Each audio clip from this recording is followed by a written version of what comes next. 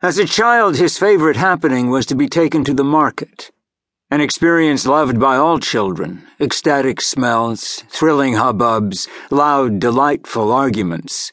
His first, and never forgotten, impression of the police, remote, majestic figures in splendid boots, walking heavily about, thumbs hitched into their belts, pretending Olympian detachment but apt, excitingly, to intervene and create melodrama. The English police, he thought irrelevantly, walk the same way but have no belts. They hitch their thumbs into breast pockets, giving an unfortunate impression of a bra whose shoulder straps have given way.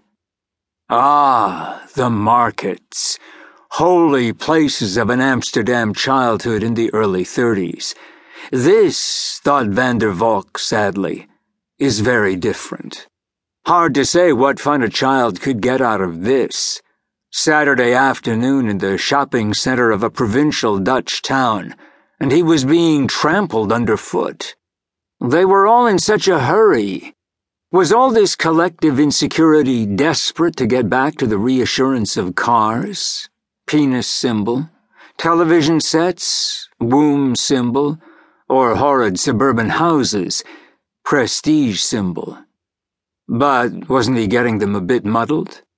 If he had been an adult during the Depression, his souvenirs would be different.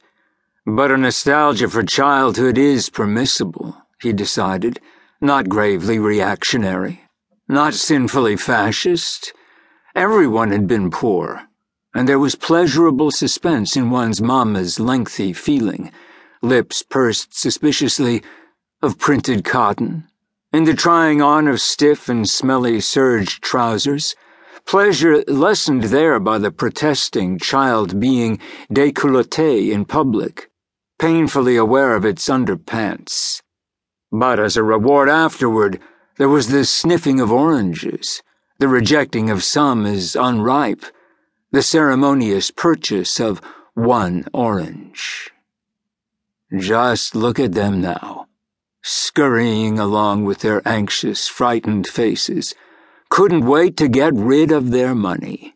Small children being dragged along in nasty new shoes from which they got no pleasure, not even from pestering everyone with the balloon, spoilt by the beastly shoe shop's beastly address displayed on its squeaky, smelly flank. Children odious in little terraline suits, self-conscious copies of their parents.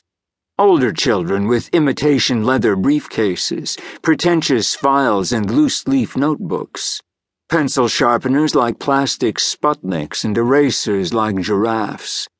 The new school year began on Monday morning. Vive la rentrée. Roll on Mother's Day. Vive all such rackets. Mums were lugging plastic nets of obviously unripe, yet somehow dried out oranges, a kilo at a time. No longer possible to buy one orange. As for smelling them, that helped nobody. They smelt like everything else, of plastic. But this is the Grote Markt, the big market. Sursum corda, thought Van der Valk. Get up off the floor.